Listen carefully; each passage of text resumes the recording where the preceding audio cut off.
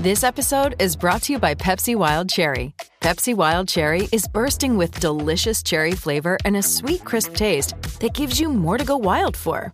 Getting wild may look different these days, but whether it's opting for a solo Friday binge watch or a big night out, everyone can indulge in their wild side with Pepsi Wild Cherry. Also available in Zero Sugar. So grab a Pepsi Wild Cherry and get wild. Lucky Land Casino, asking people, what's the weirdest place you've gotten lucky? Lucky? In line at the deli, I guess? Aha, in my dentist's office. More than once, actually. Do I have to say? Yes, you do. In the car before my kids' PTA meeting. Really? Yes. Excuse me, what's the weirdest place you've gotten lucky? I never win and tell. Well, there you have it. You can get lucky anywhere, playing at LuckyLandSlots.com. Play for free right now. Are you feeling lucky? No purchase necessary. Void where prohibited by law. 18+. Terms and conditions apply. See website for details. Without the ones like you, who work tirelessly to keep things running, everything would suddenly stop. Hospitals, factories, schools, and power plants, they all depend on you. No matter the weather, emergency, or time of day, you're the ones who get it done. At Grainger, we're here for you with professional-grade industrial supplies. Count on real-time product availability and fast delivery. Call, click Grainger.com, or just stop by. Grainger, for the ones who get it done.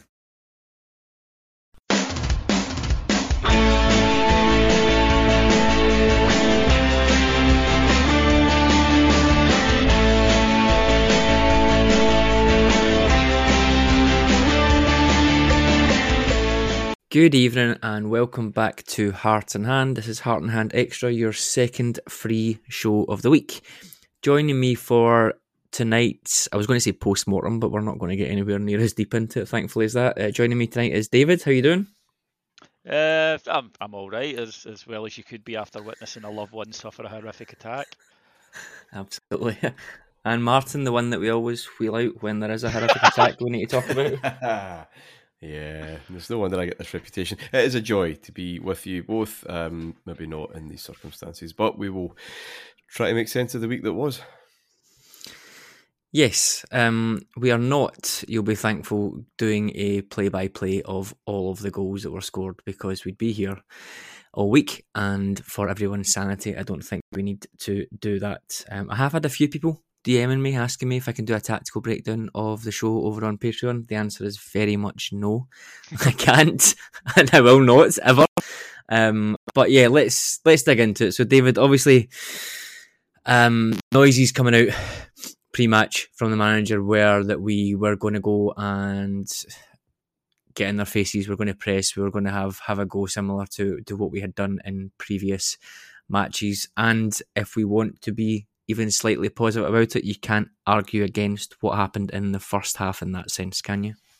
No, you can't. It was a very good performance. I thought we deserved to go in at the break level. We should have gone in at the break up, but we gave away a dreadful goal from our point of view from a set piece. But the manager had got what he wanted, which is the players not to be playing the ball short passes around the batter box, because as he correctly identified, Liverpool are a very good pressing team. Liverpool attack when they don't have the ball. You know, that's the thing about the very top level sides, and they're very good at it. And he knew that our passing in those and our movement wasn't good enough to be able to withstand it. So we did go long and pick up second ball. Every time we shied away from that, and we went back to trying that. Look at every Liverpool goal. If you're a masochist and want to put yourself through it, there is a Rangers header, there is a Rangers passing error in at least 6 of them, and even the corner that the first goal comes from a loose pass, because we simply didn't have the ability to play that way, and we had to play a more direct fashion. The concern that you had was, will we be able to keep playing at that tempo for the full 90? The answer was obviously not. But even so, what happened in the last 25 minutes or so was just completely unacceptable. There's a bit of an online debate, and I do feel it's a little bit like who got the nicest deck chair on the Titanic. But still, I think there's a kind of online debate about people saying, well, what is chucking it? You know, what does giving up mean? Yeah. For me, it is a term that gets bandied about whenever a team plays badly. People say they chucked it. I don't agree with that. They didn't chuck it. I think against They didn't chuck it against Napoli, for example. Lost 3-0, but that was just the fact that Napoli were better and we went down to 10 men. St Mirren, we beat 4-0. They didn't chuck it. It was just we were better than them. What chucking it means is your head goes, you stop doing the basics, you stop chucking yourself into tackles, you stop doing blocks because we've lost anyway. And then it just piles up and gets humiliating. And that's exactly what happened on Wednesday night. Let's be clear about this. The expectation was not unfairly set by the fans before the game. The fans didn't think, we are absolutely categorically going to go and play well. Even in that second half, had Liverpool ran it and won 3-1, 4-1 even, I don't think the reaction would be that bad. They had to go the team, to make it a disaster. They did, and they managed it. And that, I think, is why the level of anger, added to the fact I've never seen a Rangers team concede 7 goals. Certainly wouldn't have ever expected to see it at Ibrox. And of course, there's going to be a vicious reaction. And I get, Liverpool are a good side and all the rest of it. It's just a simple fact. Rangers FC shouldn't be losing 7 goals to anybody, no matter how good they are. And the manner in which we capitulated, and that is the word for me, was just disgraceful, in all honesty. I agree with all of what David said there, essentially, Martin, but I'm just wondering about context now. Devil's advocate, you've got people saying this is the Champions League. What do you expect? Well, I don't expect to lose 7-1 to anyone, regardless of who they are. Financial disparity, absolutely. But to expect to have such a heavy defeat against a team of that quality doesn't really ring true when you compare the financial gap that exists between us and Liverpool to, say, us and Motherwell. Or us in St Mirren. We don't beat them 7-1 every time we play. So I get you're always going to have very black and white scenarios, and the truth is always in the middle there. But in terms of that, it's the Champions League and it's such a big step up, we have to expect these beatings. I don't think we should ever be expecting 2 of the beatings that we've had in this game, more in this league. Sorry, more in terms of the manner of them rather than the actual number of goals that are going in. Yeah, I mean, it's hard to disassociate the manner and the result when it's so extreme. You tend not to lose 7-1 in a tight, well-fought contest, you know what I mean? It probably has to be a bit of a poor show. Should we expect to? No. Would that happen 9 times out of 10? Probably not. But it does happen against Motherwell. It doesn't happen against it probably doesn't happen if Goldson doesn't go off, but Goldson does go off and it still shouldn't happen. Yeah, but it happens in the Champions League. It does happen in the Champions League. Big results like that happen because the disparity is so huge. Happened to Celtic not that long ago, twice, I think, with Paris Saint-Germain. The levels are there that make this a possibility. So it is there. Just as we can knock 8 past Hamilton or absolutely toast someone at home. It's not going to happen every week, but it can happen, and it does happen. The nature of losing 5 goals in 21 minutes is chucking it. It's the rapidity of that. It's the cluster collapse that is the worry. It was the cluster collapse in Amsterdam. It was now 2 cluster collapses in the space of 6, 7, 8 months, whatever it is, at Parkhead. That suggests, whether Goldson's in the pitch or not, this Rangers team have a habit of losing their mind, losing that collective will to stem the bleed. Gio's making a triple substitution, or trying to make a triple substitution at 3-1 down. The front 3 replaced. He couldn't make that before it was 4. Now, it kind of rings.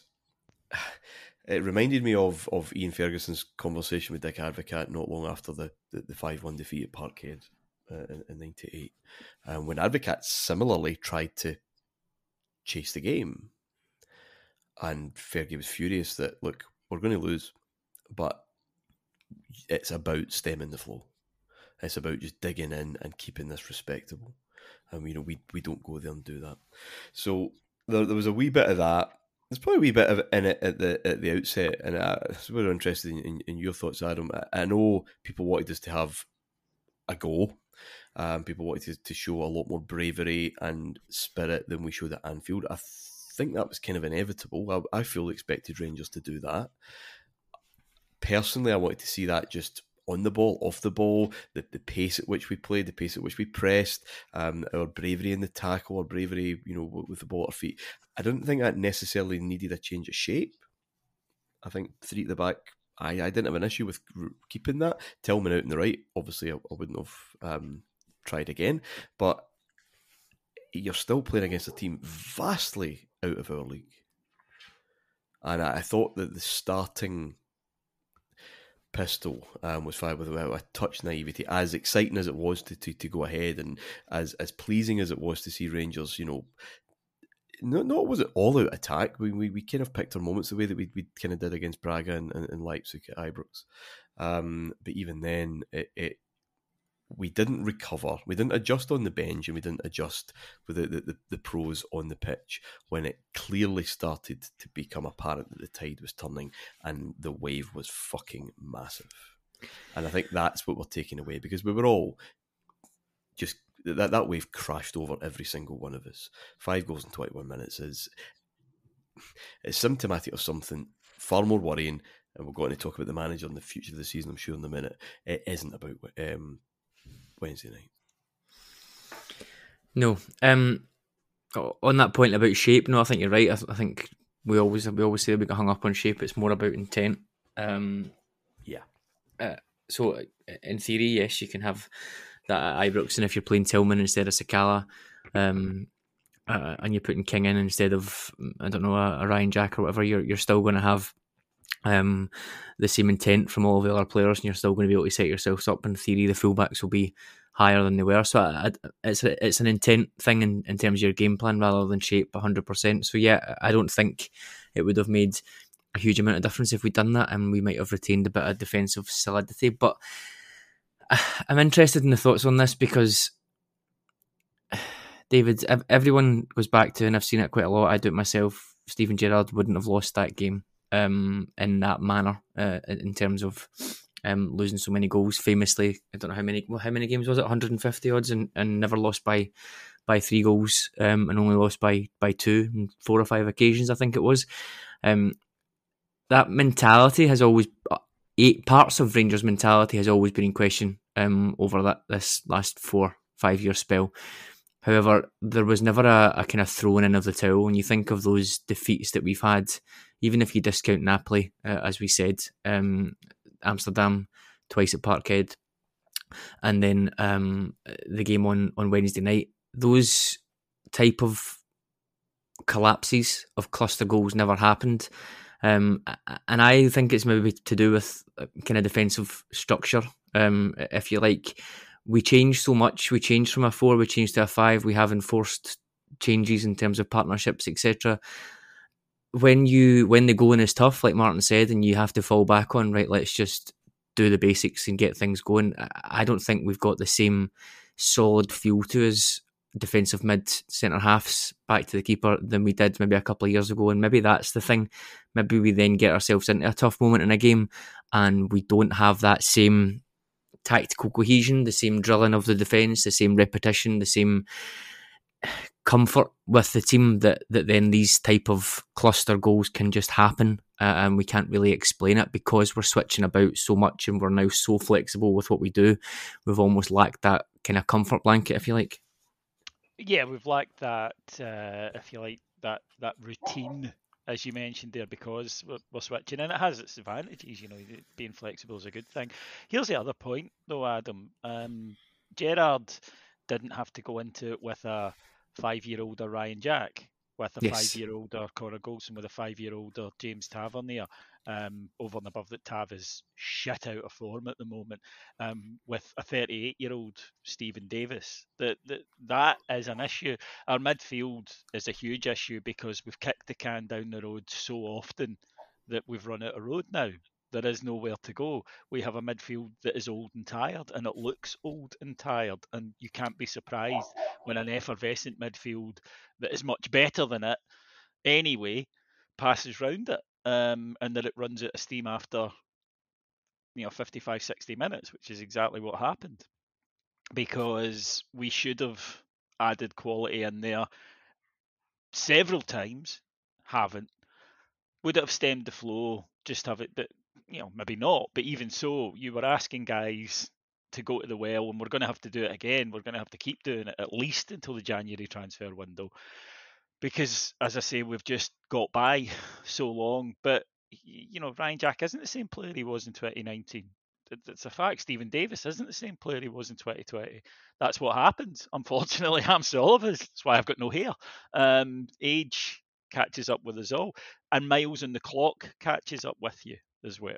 And that is certainly an issue for our midfield. There's a lot of water ran under their bridges, to mix my metaphor. So, yeah, I think that was a factor as well. But there is also a mentality issue. The manager described it as their heads were gone when that wave that Martin talked about started to wash over them, and it was because they stopped doing basics. They started being confused. Mo Salah is one hell of a footballer, but that was, you can't say what a great hat trick. I mean, from his point of view, he did well, but he won't have an easier time of it because there was just nothing there. By the end up, there was just nothing there. People stopped tracking runs. People stopped making blocks. People stopped following the ball.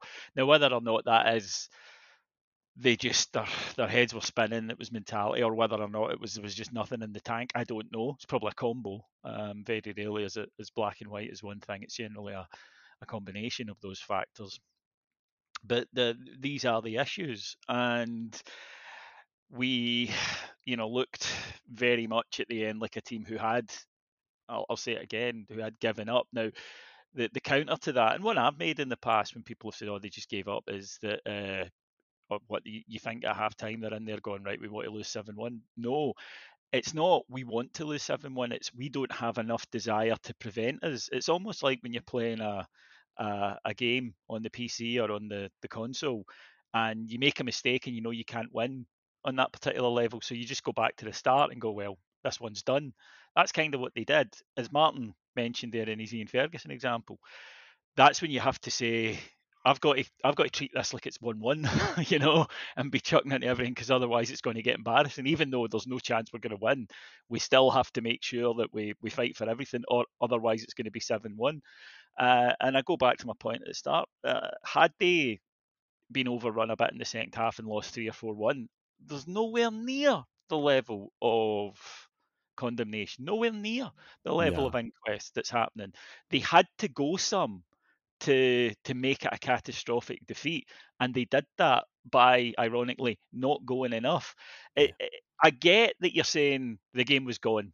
I absolutely get that, and as fans we know that. As soon as the third goes in, we know that. The problem is, as a player, you have to say, right, to be professional, lads, with the whole of the season that stretches in front of us, we have got to, as I say, treat this like it's 1-1 and we're grimly holding on for a point. We've got to fight for everything. And I don't think enough of them did. And this is a problem. People will pick out Barisic, and it's a conundrum, for example, with Barisic, because he has been playing decently. He's been fine all season. I don't think any doubt about that. But here's the problem with Barisic: that's coming, because we've seen it repeatedly. That's just who he is. That there will be days and games like that where you get that from him, and he could be good on Sunday, and he could be good for the next 4 weeks. It'll happen again. It'll happen in Naples. It'll happen at Parkhead.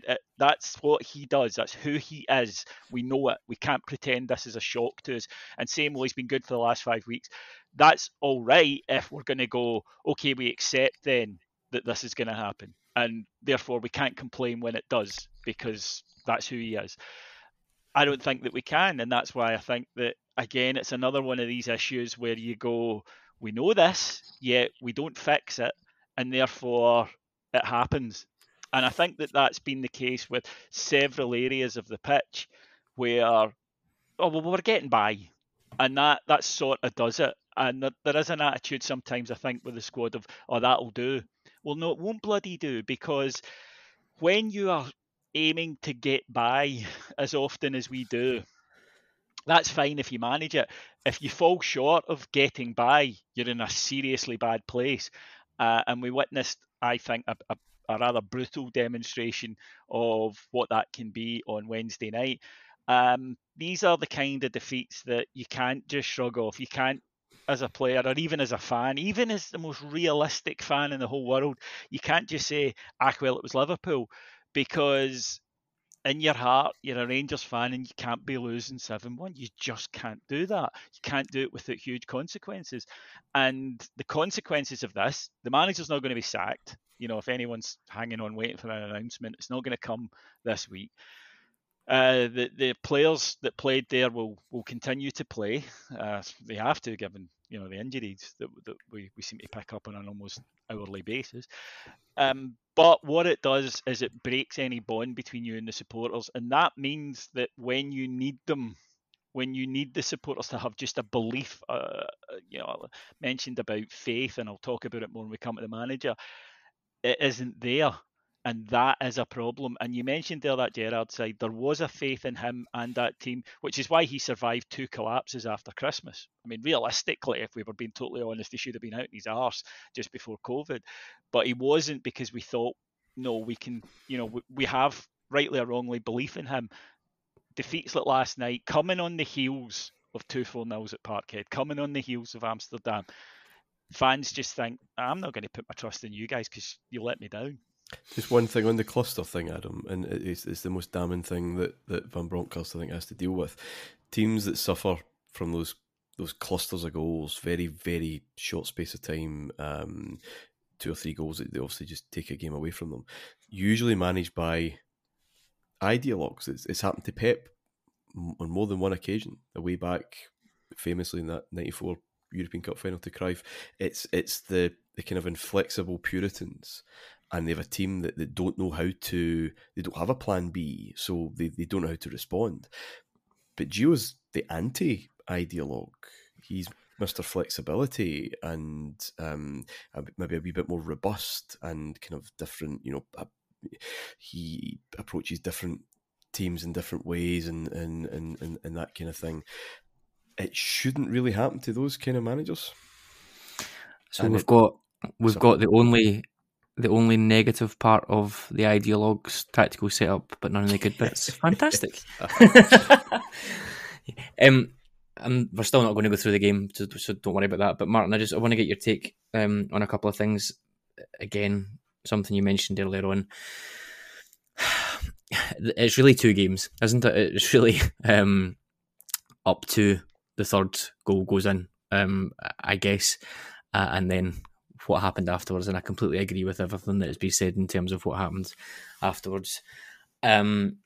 But with that in mind, you mentioned those substitutions. They were a bit strange. I thought probably a bit strange at 3-1, if I'm being honest. In those 66 minute, Nunez's his goal happens, and then we wait until the 76th minute for the players to come on. They were on the touchline for a couple of minutes. I don't know when. Certainly when the goal went in, the 4th goal went in, they were on the touchline. But it was said to me maybe one eye on Sunday, but you don't replace three attackers with 3 attackers when you're losing 4-1 or even 3-1. I don't think, for me, again, I like to what David's point was earlier on, there comes a point where you shut up shop. So I'm very much aware that people moan when Van Bronckhorst is negative, and then maybe we're moaning if he's been kind of too positive. But at 4-1, even 3-1, you're not getting anything out of this game. Surely the point is, let's look and see who needs to come off, and if it's possible at all, can we bring on another couple of players that are maybe going to do a bit more work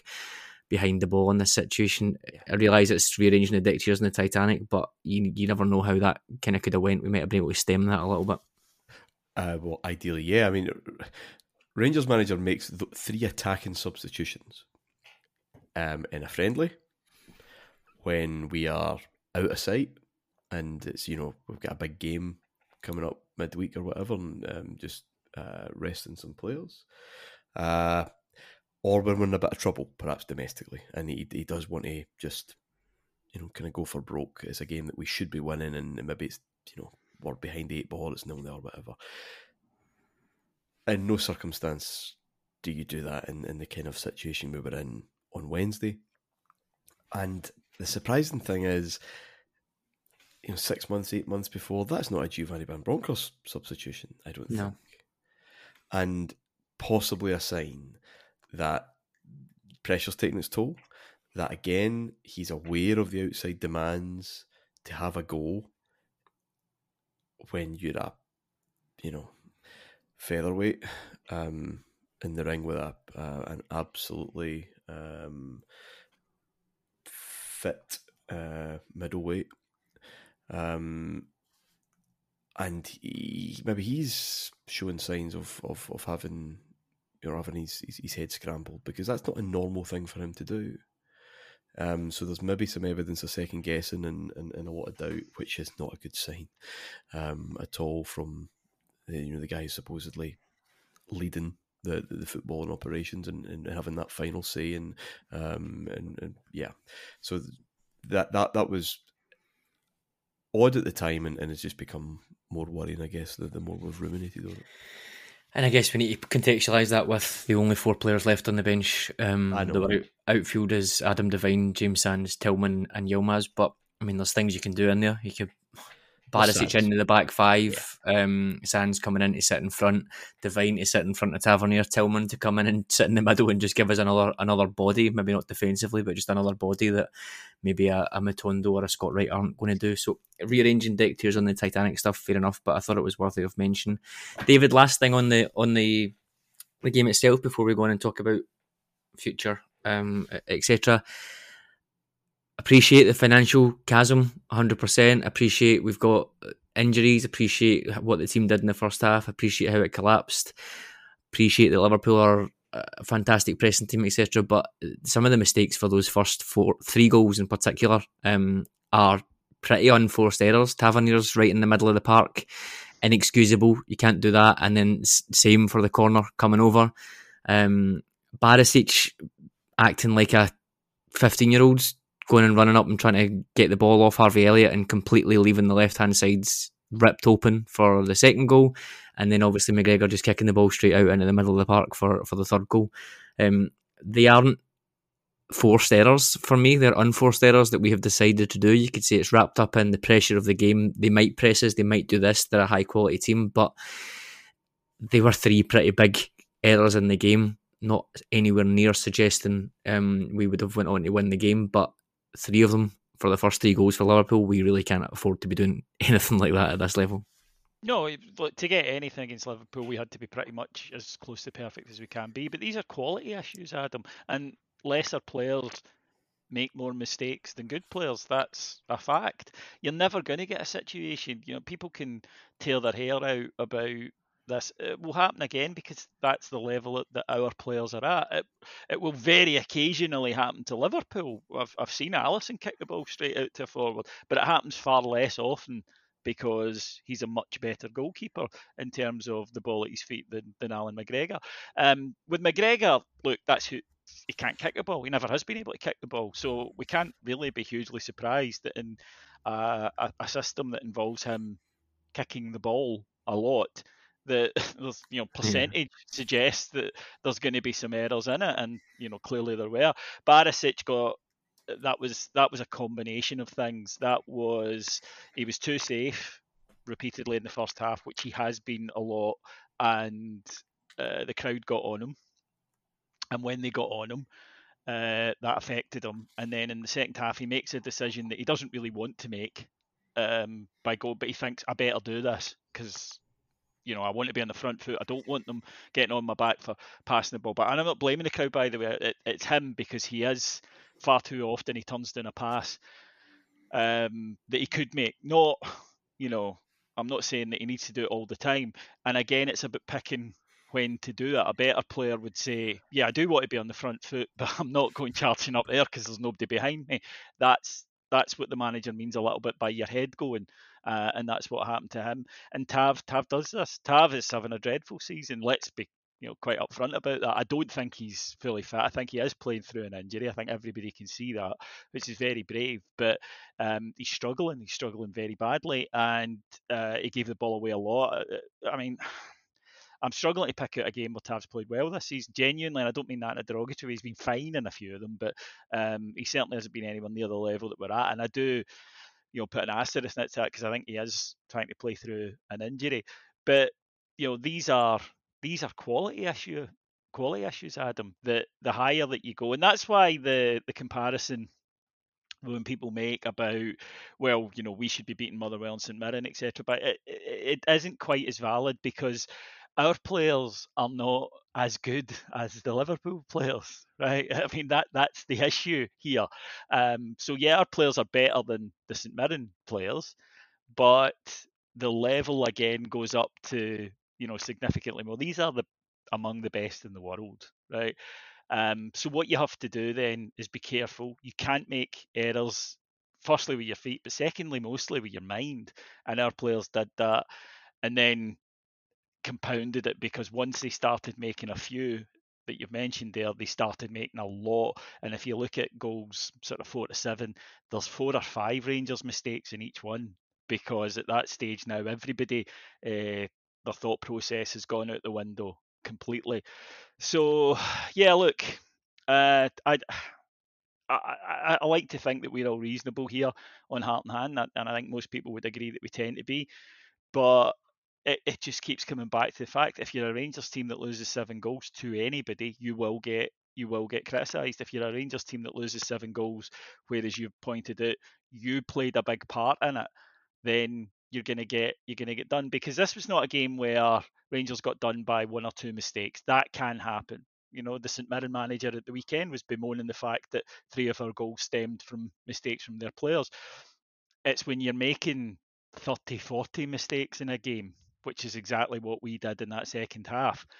I accept our players will make mistakes, by the way. I go back again, it's a quality issue. But you can't make as many, you can't make them as rapidly, and you can't make them all in the same move. And that's what Rangers did. And they didn't do that last year in the Europa again. There is a jump. People talk about Dortmund and Leipzig. There is a big jump from Dortmund, Leipzig to Liverpool, Man City, Real Madrid. That's just a fact. That's why these teams are not going to be at the business end of the Champions League. But it's the principle of the thing. It's still not making as many mistakes as that, and having the confidence in yourself to do that. This Rangers team, we spoke about it after Anfield, this Rangers team did not believe for a heartbeat that it could get a result at Anfield, and the game panned out that way. It did believe it could do something at home right up until the second goal went in, and then almost, the really frustrating thing for me is at 2-1 they all went, I knew that was going to happen, and they basically then allowed that feeling, that lack of confidence, that lack of belief to overwhelm them, and you were up against a side who ruthlessly took advantage. By the way, though, Jurgen Klopp said afterwards in the press conference, Martin and I were at it, he said, look, I'm delighted, but I'd have been delighted if we'd won this game 2-1. Well, why did you send on Salah, Thiago and Jota? That's cheating. That's just grow up, Jurgen Klopp. A big idiot. I know. 3-1, you should have told them, right, lads? No, I'm only kidding. We handed a team who needed a confidence boost because things aren't going great for them domestically. We handed them a confidence boost and they ruthlessly took it. But we were absolutely involved in that, and we should have been able to keep the score down. On the substitutions, by the way, just as a wee add-on point, I think it goes back exactly to what you said, Martin, that Dutch thing of, right, we'll go and chase it. Whereas I think, a big club, we tend to go, no, don't get humiliated, the game's gone, and we're a wee bit more realistic about it. But I think he also kind of felt he had to. It was a bad mistake. Be nice if he could chase the game against Dundee United at home rather than that situation. But yes, anyway, on to League Matters. Martin, where does this leave us? I think David mentioned earlier in the show. I think personally that the board will disassociate this European campaign with the facts in terms of investment that's come in terms of where the domestic season is, which, given the result the other week, is bordering on absolutely fine. Certainly nine games, 7 wins, a draw down to 9 men, and then obviously an absolute horror show at Parkhead. But a loss at Parkhead, if you take away that 4-0 part of it, a loss at Parkhead isn't entirely unexpected ever. where do you think it leaves us? Because I don't. I've said I don't think we are good enough in terms of the players that we have, in terms of the style that we have. I don't think we're good enough to go on and comfortably win the league. If we did, I think it would need a massive uptick in tactical cohesion, possibly some players coming in, more likely Celtic falling off a little bit for it to happen.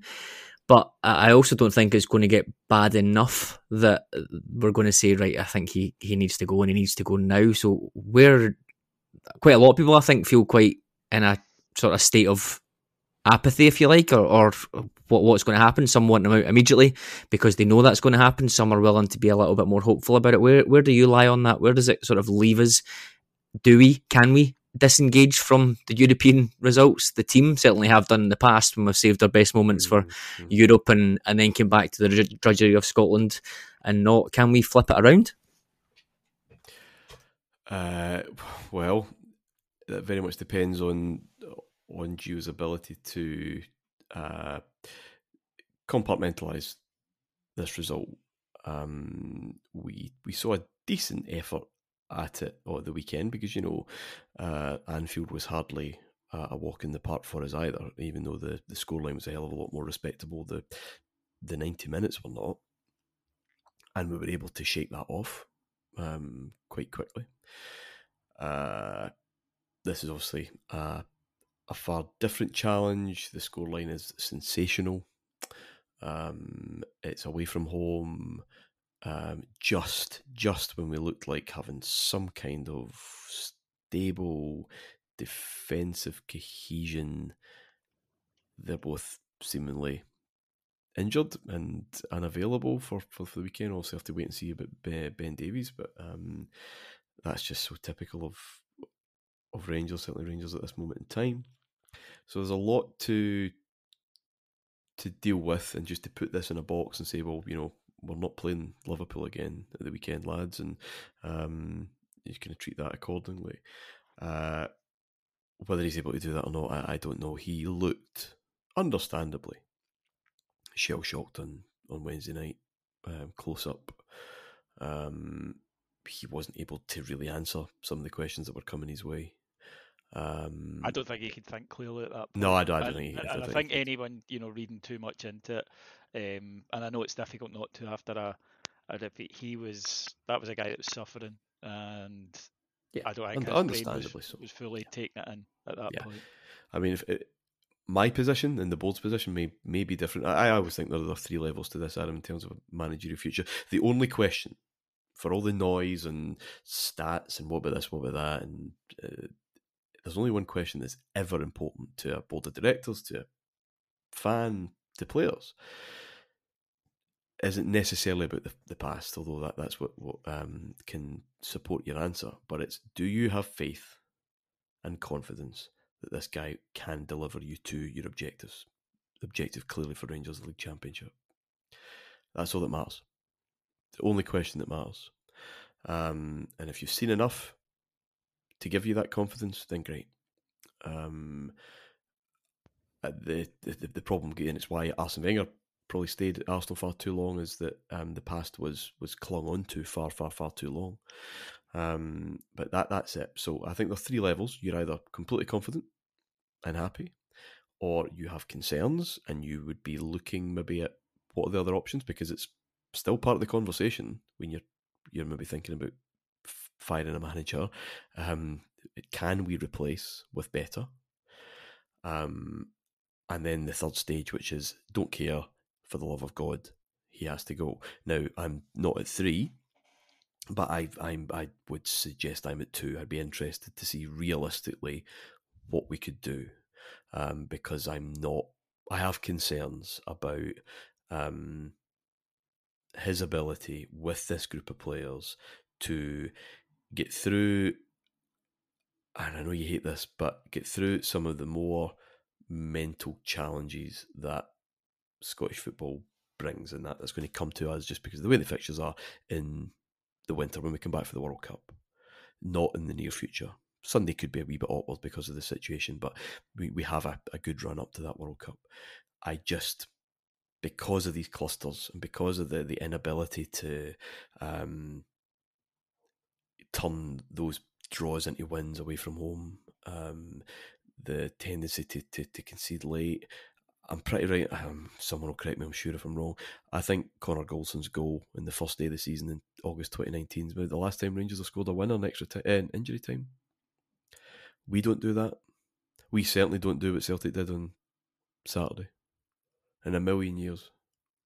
So there's something I think lacking just in Wednesday was a horrific and extreme example of what I'm talking about, where there's just this weakness at key moments, and you need that to go over the line. So I personally would have huge concerns about that ability, unless it's really handed to us with a Celtic meltdown, and it's just, who's the least worst over the course of a season. And to be honest, Adam, I'd take that at this minute in time just to get my hands back in that trophy, but we'll see. I don't think the board will be remotely near where my head's at. They will look at what he's done, what he's brought in terms of prize money and whatever else, and if look at the table, which is only ever a snapshot, does not tell the whole story and nuance and trends, whatever, and say we're only 2 points behind. Going into a run of games, and them having a run of games, which could conceivably, and it's nowhere near outside the realms of reality, that we could be enjoying the World Cup with Rangers top of the table. That's perfectly feasible. But that doesn't tell the story of what's to come around that corner. I think, Adam, that on Martin's point there about the three stages, I completely agree with that. I'd also place myself in column 2, but I think you have to remember that the board will come at this from a position of how can we justify keeping him, not how can we justify sacking him. They don't want to sack him. Yep. So it would need to get to a pretty bad situation before that would happen, for the reasons that Martin said, incidentally. That he did get us the Champions League, he did the Europa League run, etc., the Scottish Cup. They will use that because that's what you do. You look for reasons. Similarly, people who want him sacked will go, yeah, but 6 points, Leeds collapse. You build your case from the available evidence, and the board will be coming at it from I want to keep him, so what evidence have I got? And there is enough, by the way. There is. People might not agree with that, but you can justify either case, which is probably why I'm in the middle at the moment. It's again, Martin touched on it. I mentioned it earlier in the week, and no apologies for repeating myself. It's the faith thing. A manager needs to engender faith so that when the waters get choppy, you have some ballast. And that doesn't have to be a logical thing, because it's about how do you feel about the manager. Gerrard had it because we were all a bit dazzled by, me the worst for it, but we were all a bit dazzled. Well, maybe you, Adam. We were all a bit dazzled by his level of stardom, but that kept him. That was there when he struggled. Walter had it through his presence and who he was, that when things got bad. And let's not rewrite history, by the way. Even in that second spell, there were people weekly chanting for Walter to go. Oh, the football's rubbish. Remember that? So let's not rewrite history. This always exists. But Walter, in the main, with the support, because he was Walter and he had that presence and assurance, it didn't get that bad. Advocat should have been sacked 2000, 2001, but there wasn't really the calls for it up until it became untenable the following season.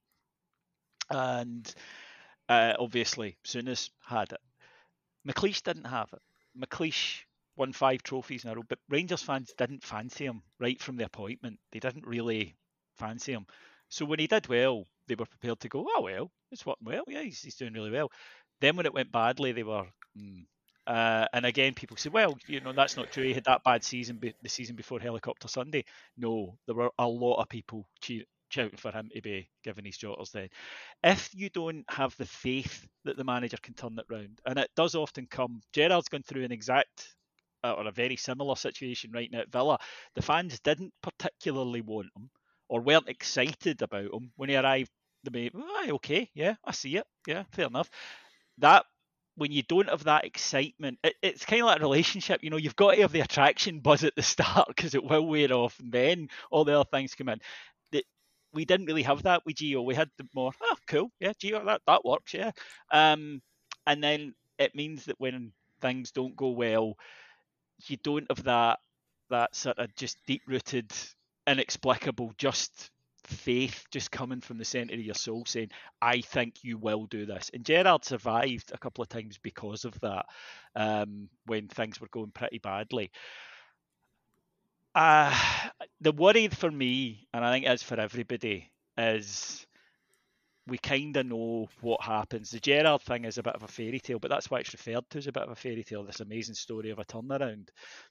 Most times what happens in football, and not just at Rangers, at all football, is that it gradually gets a bit worse and then you have to sack him. And I think that's the feeling. And the people who are saying, get rid of him now, are saying, let's be proactive on something that we're going to have to do anyway at some point. Yeah. And they might well be right on that. I can't, and that's why, as I say, I can't turn around and say, no, he must stay. He's absolutely the man for the job. He's going to stay right now. Let's put that in context. He is going to. So this is not a debate about whether he will. This is a chat about whether he should. My fear is that, yes, those people are right, and it is just going to dribble away. And you mentioned Arsene Wenger there, Martin. With Wenger as well, there was always enough decent results to give you the argument to keep him. You know, if you look at Arsenal's form over a period of years, the chart goes down the way. But if you look at it close up month to month, there's a lot of wee upticks. He was always getting that fourth place as well. Which he was always getting enough, always getting the result just when he needed it. Solskjaer at Man United was similar, always just picking up a result right when it was getting to critical stage and going on a wee run. And I suspect that might be where we are with Gio, that he'll do fine, but I cannot turn around and in good faith say, but yeah, when we go to Parkhead, but yeah, when we go to Aberdeen and we really need something, that they'll do it. Not totally a reflection on him. I think Martin talked about the players and their ability to do that. But yeah, at the moment, I think that you can make a case either way. But our worry, our suspicion is that when you get to the stage where you can make a case either way, it generally in football ends up going one way and not the way we want it to go. I would agree that this isn't just a Gio thing, that it is that group. The problem is we have added a lot of numbers to that group over the last wee while, and well, not enough of them have established themselves as kind of squad changers, and that's a lot of that's been bad luck. Maybe it's been bad recruitment. Just a very quick point, Adam, in Gio's column, in terms of support. What I have heard a few times over the last day or two, and we've obviously heard it quite often over the last few months, that does wind me up a wee bit, that getting to the Europa League final papered over the cracks. No, it didn't. A good result papers over cracks. A good month papers over cracks. Being 2 kicks away from the greatest achievement in the club's history. The result that would surpass every other managerial achievement in 150 years is not papering over the cracks. And it's the conundrum and the paradox of football, that we're in a situation where I don't have the huge confidence that he will be able to navigate this title, whereas only a few months ago he was that close to being, having the greatest ever night.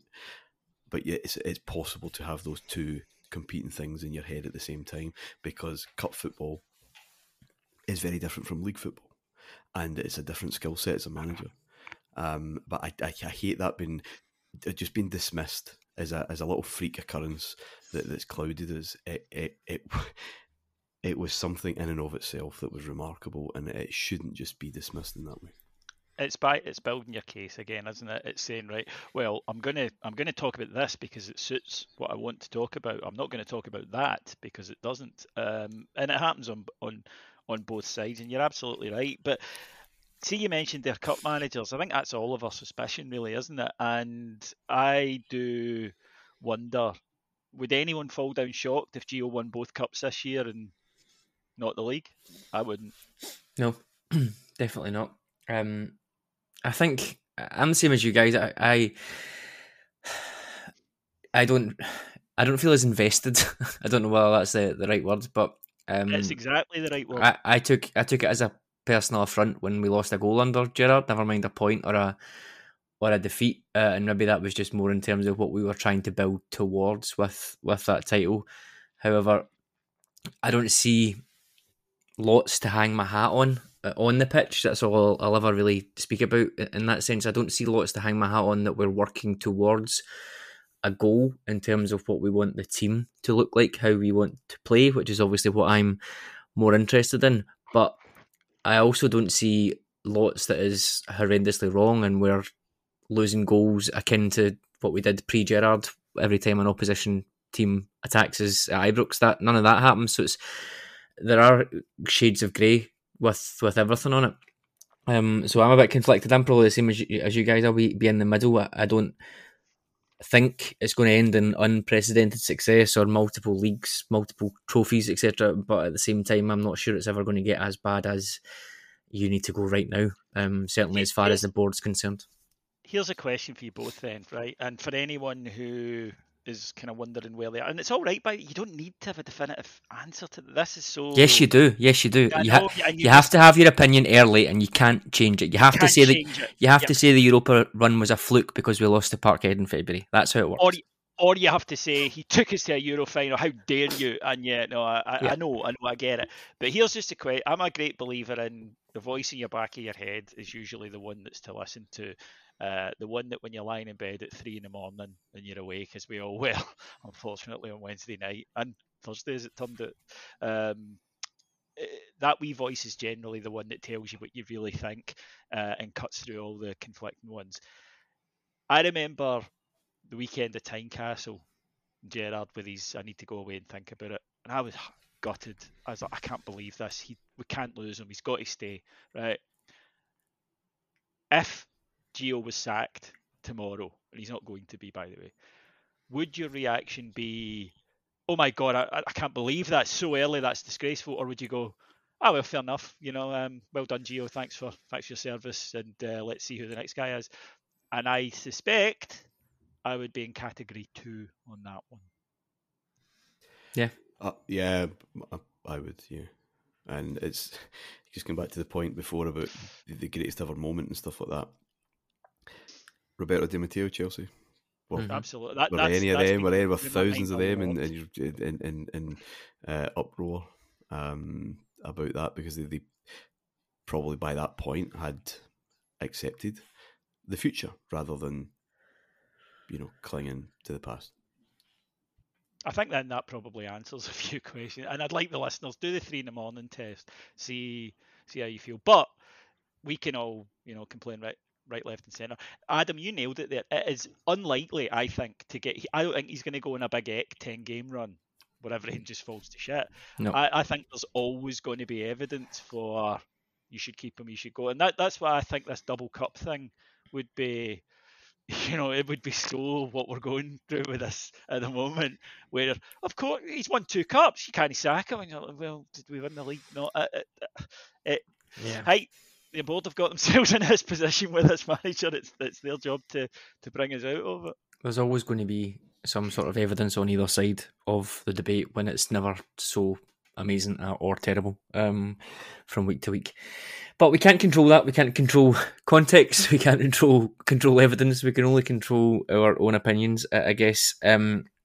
Finishing up then with what we do going forwards. If you don't mind, I would like to exclude the last 2 Champions League games from this discussion. But in terms of where we go within the next, 5-6 weeks, to the Cup game plus the remaining league fixtures before we get to the World Cup, what we want to see is obviously very different to what I think we can see, given the injuries that are mounting up. For me, the issues are always midfield. I've been saying that for 5 years. I'm not necessarily saying it on the back of last night's Wednesday night's game. Sorry. But I would like to see some big changes in there. I would like to see Charlie McCann coming in now and getting a run of games, purely for my own sanity, I think, in terms of freshness. Just another player to look at and to see how someone does. I'm led to believe Alex Lowry is fairly close to at least being available for the bench. I'd like to see him getting some really regular minutes in that midfield. Lundstram hasn't been great I don't think this season at all. There's been a few moments that certainly at Anfield, maybe again the other night, where he's just wanting too much time in the ball. Yes, it's that level, fair enough, blah, blah, blah. I don't think he's someone that I would be taking out of the team at all, absolutely. So if I was being pretty bold about it, I wouldn't mind seeing Lundstram, Lowry and McCann at least for 2 or 3 games in this run, whether it's home games, whether it's a cup games, etc. I think just to give us a little bit of something new, something fresh, I'd be quite happy with. Take the point on Tavernier as well. David hasn't been great, still contributing in terms of assists. He's probably always going to be doing that, but probably similar to Lundstram, I think with injuries and form elsewhere, you probably still want to keep the two of them in to give us some sort of semblance of cohesion and leadership. Left back is a big one for me. I think I've been saying over the last few weeks, yes, Borna's played well, that's absolutely fine. However, that doesn't mean he needs to be in the team. I think how we want to play, and you can only assume because of the player that we've brought in, the style of the left back they would like to change. I think Borna limits us quite a fair bit in terms of what we want to do with the turning back, with it being so one-footed, not being able to come inside when you're playing a natural winger on the left-hand side. Yilmaz, in the very, very few minutes that we've seen at the weekend, looked very, very comfortable coming in, looked really, really good. Appreciate Borna hasn't been terrible and does this every so often and will probably come back again. But again, for me, I think now it's time to get him in there. I think those changes and then whatever we can, I don't want to say cobble together, but whatever we can come up with in the attacking third in terms of Čolak, Morelos, Sakala, even Tillman coming back in again, I think there's a semblance there of something that we can see that's decent enough and will maybe give us a little bit of excitement, maybe a little bit of hope for the future. I'll come to yourself first, Martin, on that in terms of, I'm not asking you to agree with me or anything, but just in terms of the general thoughts there. Do we think it's just going to be the same again and we're just going to go with what we have, or do we think there's maybe going to be a bit of a realisation, maybe we should start to be blooding in some other players who maybe haven't had as many minutes as they could or should have? I think there will be change. He tends to. If you think back to, Hearts at home after the first shellacking at Parkhead back in February, he tends to respond in that way. I would agree 1,000% about the left back. Blood in McCann and Lowry. Yeah, well, I mean, why not? It's stale. It is. We see it all the time. Both at the one time. Possibly not, but I'd like to see some more from them, and yeah, if there were a few changes, there's clearly going to have to be at centre half. I wouldn't expect it to be limited to that though. He tends to throw in a wee surprise after, just to try and recharge, restart the whole thing. He does, doesn't he, David? And I think we're saying it'll be same old. Possibly, it hasn't been the case at all. We went back to 2 wingers at the weekend, for example, when we've maybe not done that so much in the past, and he's got some attacking intent into the team domestically. If you look at that last game in the league on Saturday as a barometer of possibly future success, that was a pretty good performance. We've done quite well. We had lots of attacking intent. So I guess it's not out with the realms of possibility that if we can somehow just ignore what happened in the midweek game, then there is a basis there in terms of good attacking football for the next few weeks, certainly domestically. Well, yeah, I mean, see if you saw Scott Arfield's interview with RTV after the game, and I urge people to watch it. Again, if you want to be positive, he didn't look that devastated, that you might expect after a 7-1. He was quite upbeat, and I think that compartmentalisation, there you go, that Martin spoke about earlier, I think that the players have done. And I do, now this fills me with absolute dread for going to Naples, that, if they're just going to show up and go, oh, well, it's Champions League, we can't do anything in it, we're going to get stuffed, then, my God, given this rampant Napoli side that are turning heads all over Europe, 10 goals in 2 games against Ajax, for example, then that fills me with dread. But it does, or it should mean that domestically they go completely different kettle of fish, lads, and it doesn't seep into the domestic game. And you're right, they did play pretty well last week and the week before. Got on the ball, made things happen, attacked well, have a very informed striker. All of those things are true. If you're Motherwell, you're going to come out and test us physically tomorrow. On Sunday, because you've got probably a King Sands partnership at the back, and that's going to. We're going to have a situation where the combined age of the centre backs is actually less than the goalkeeper, which is probably an unusual occurrence for us. But so you'll have to come through that, but you certainly should still have the ability to go on and put a performance in and get the victory. And I don't think there will be radical changes, because domestically, I think that they have put Europe into a different box, and domestically, I don't think Giovanni Van Bronckhorst feels that there will be a massive need to make enormous changes to the side. So I think that barring that and a couple for freshness, I don't think you'll see massive changes at the weekend. I think that it will be pretty much going with what you're going on. The Yilmaz thing is going to be a factor, because when we don't have much money and we spend big on someone, fans are going to want to see him in the team, right? That's just common sense, because we're going to say, well, why did we buy him then? And I get the whole he's been signed for 5 years thing, but Barisic is a player that a lot of fans, including myself, have kind of made their mind up on. Yes, mainly fine, occasionally very good, always got these kind of performances in him, and I think we're all a little bit bored with that now, of that repeating cycle. So I think that there comes a time to say we're going to put him in, and yeah, he might make a couple of mistakes early doors, but we're going to stick with this, because the long-term upside is bigger. That's a problem at Rangers, isn't it? You can't do that, because we always have to win every single game, and that's also the case with McCann and Lowry. But I look at the run of fixtures we've got, and certainly at home, I think, come on, are you really telling me we can't afford to play guys like that in these matches? If so, we might as well just throw the jackets in and head home. So I think we need to be careful that we don't maybe get a result on Sunday and everything's brilliant again. But I suspect that's the cycle that we're locked into at the moment, Adam. I think that we will probably win all our domestic games, and probably reasonably well, and playing some good stuff right up until Napoli, where I suspect we will be filleted like a fish. And then everything will be a disaster again, and then come back and the process will repeat. And maybe that's just where it is until the Champions League mercifully finishes for us this year, and we can just get to the World Cup. I think very much at this point at Rangers, it's get to the World Cup. I think there's very much an element of that, and get to the World Cup in a good position, and then come back. I mean, we're told every week at press conferences you won't see him till after the World Cup. I mean, after the World Cup, we should have a team to ride vintage Real Madrid, the amount of players that are due back. So I think there is a strong element of that. I think we'll win on Sunday. I do. I think we'll probably go there, and it wouldn't surprise me if we actually played pretty well as well. I think the team will, come out and not be savagely effective, which you can. We've seen in Scotland, Dundee United took that awful result in Alkmaar, and it done them for, at least a month. They were just completely shattered by it. That can happen. I don't think that will happen with us, because I think that our players have just have boxed it off. I've said, right, well, that's just that. That will lead to problems in Naples, but domestically it should avoid that seeping in. You mentioned being bored there, and such a brutal term for describing a footballer, isn't it? Like, I'm bored of what you do, but I completely understand though. I completely get it.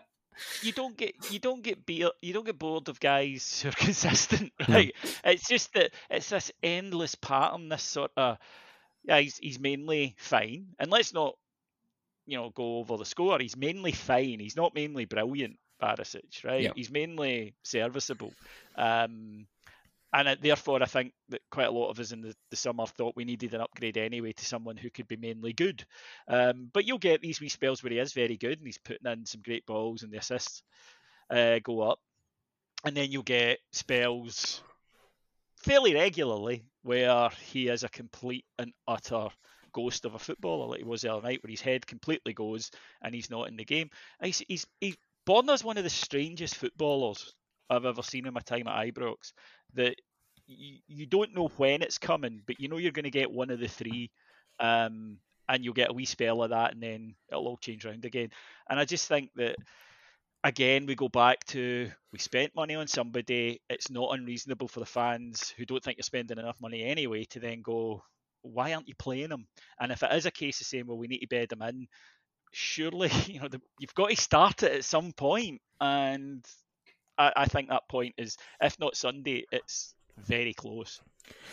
This is where the freshness thing creeps in, isn't it, Martin? Familiarity breeds contempt. We know what Barisic can and can't do. We know what Glenn Kamara can and can't do. We know what Scott Arfield can't do. We know what Ryan Kent can and can't do. We're not going to change our opinions on those players, but when the highs start to become less frequent and the lows or the just okays start to become more prevalent, as is the case with certainly Ryan Kent. I think obviously I've been a big fan, even up until the end of last season, contributing lots in terms of assists in Europe, but this season just looks a shadow of that again, and very, very poor. But that then, as a fan, if you've made your mind up before and then you don't see as many highs or consistent highs as before, you do start to get a bit bored of watching the same player do the same thing over and over again, especially if you're not freshening things up maybe in a way that we have done in the striker position. Yeah, you don't become bored if things are going well. You wax lyrical about the consistency and the settled nature of the side, and we're not having to chop and change, and you could name that first 11 with your eyes closed and whatever else. So players are getting it, understandably. They're the ones out there. And I guess the frustration, Kent being an example, when we have seen some of those highs, we know what he's capable of. And we're not getting that. And the tag. Rangers don't have many £7 million players. And in Scotland, that means you are a game changer on a regular basis. That's just that's the ticket. So all these pressures that come in, there's so many factors going on, Adam. I think fans making their minds up about players, that's as old as the hills. And we because first impressions are pretty strong. I think generally speaking, we should all want to be proved wrong if we have concerns about it, but I'm not entirely convinced. I think a lot of fans genuinely take delight in being proved correct if they've come out and said a player or a manager or a board are bad, because in the world of social media, as football fans, we don't play the game. We can't, we have no skin in the fight. We can't actually do anything on the park, but we can be right online, and we can be hailed as a soothsayer and a visionary and whatever else. Those are the kind of wins. So I'm absolutely convinced there are fans who delight in Rangers losing, delight in players having dreadful games, just so they can say, look, I was right all those months ago. So the whole thing's tiring. Social media and football is maybe not the greatest combination at times, because it's just all consuming. But there are you said in the summer that you demand and desire freshness, and it looked like we had that. We signed quite a few players. Problem is, only one of them's really taken root for whatever reason. That's Čolak, and he's loved. He has given us something different. He is a striker, the likes of which we don't have or didn't have. Your dogs are even, fans. They heard the name Čolak. It wasn't my dog, actually. I think it's over at Adam's garden or back garden next door. My dog is. Everybody's gonna blame me and you for that, and it was not a heart and hand dog. No, one of mine is fast asleep beside me. But that's the thing, Adam. There was reason for optimism. As usual, fans get a bit excited, and we project. Tillman, for example, projected his potential on him immediately, and the club from which he came, and therefore we had decided that this guy was the final article. When he's not as much as Andy McGowan did. He's a kid, yeah. Andy's taking that on a weekly basis. That's again that social media. So we demanded freshness. We thought we were getting it, and only one of those signs really. I mean, Ben Davies, Tom Lawrence have been very unlucky, obviously with injuries. So it is the same old faces. The faces that we decided ages ago we're kind of done with. Yeah. And that's a problem. That's a problem right there. Definitely, and that comes down to recruitment. We can argue, we're very much out of time here, so we won't, but we can argue the point around we spent money on Matondo and Yilmaz. We haven't seen much from either of them for various different reasons. We needed midfield reinforcements, I think everyone seen, but the clear objective there, or the priority was tying up players on 1-year deals when we probably could have done with a bit more in there. But yeah, that'll all come out in the wash, I'm sure. We'll do recruitment reviews, etc. once we get through the season, once we get past January, and we'll see how things are going with more evidence. But yeah, I think definitely a freshness is something that is required overall, never mind since this Champions League group stage scenario. So yes, never mind. Okay, that'll do us for tonight. We are way over an hour, so hopefully you found this cathartic for those of you who have been listening along with us. David, thank you for joining me. Thanks, Adam. Thanks, Martin. Martin, thank you.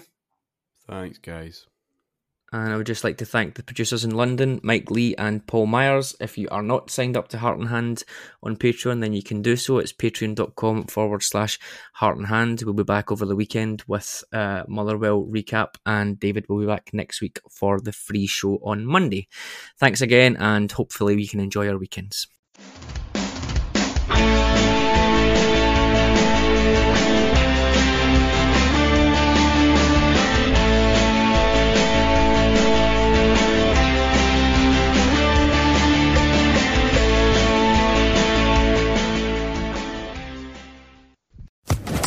Social Podcast Network. With Lucky Land Slots, you can get lucky just about anywhere. Dearly beloved, we are gathered here today to... Has anyone seen the bride and groom? Sorry, we're here. We were getting lucky in the limo and we lost track of time. No, Lucky Land Casino, with cash prizes that add up quicker than a guest registry. In that case, I pronounce you lucky. Play for free at LuckyLandSlots.com. Daily bonuses are waiting. No purchase necessary. Void where prohibited by law. 18+. Terms and conditions apply. See website for details.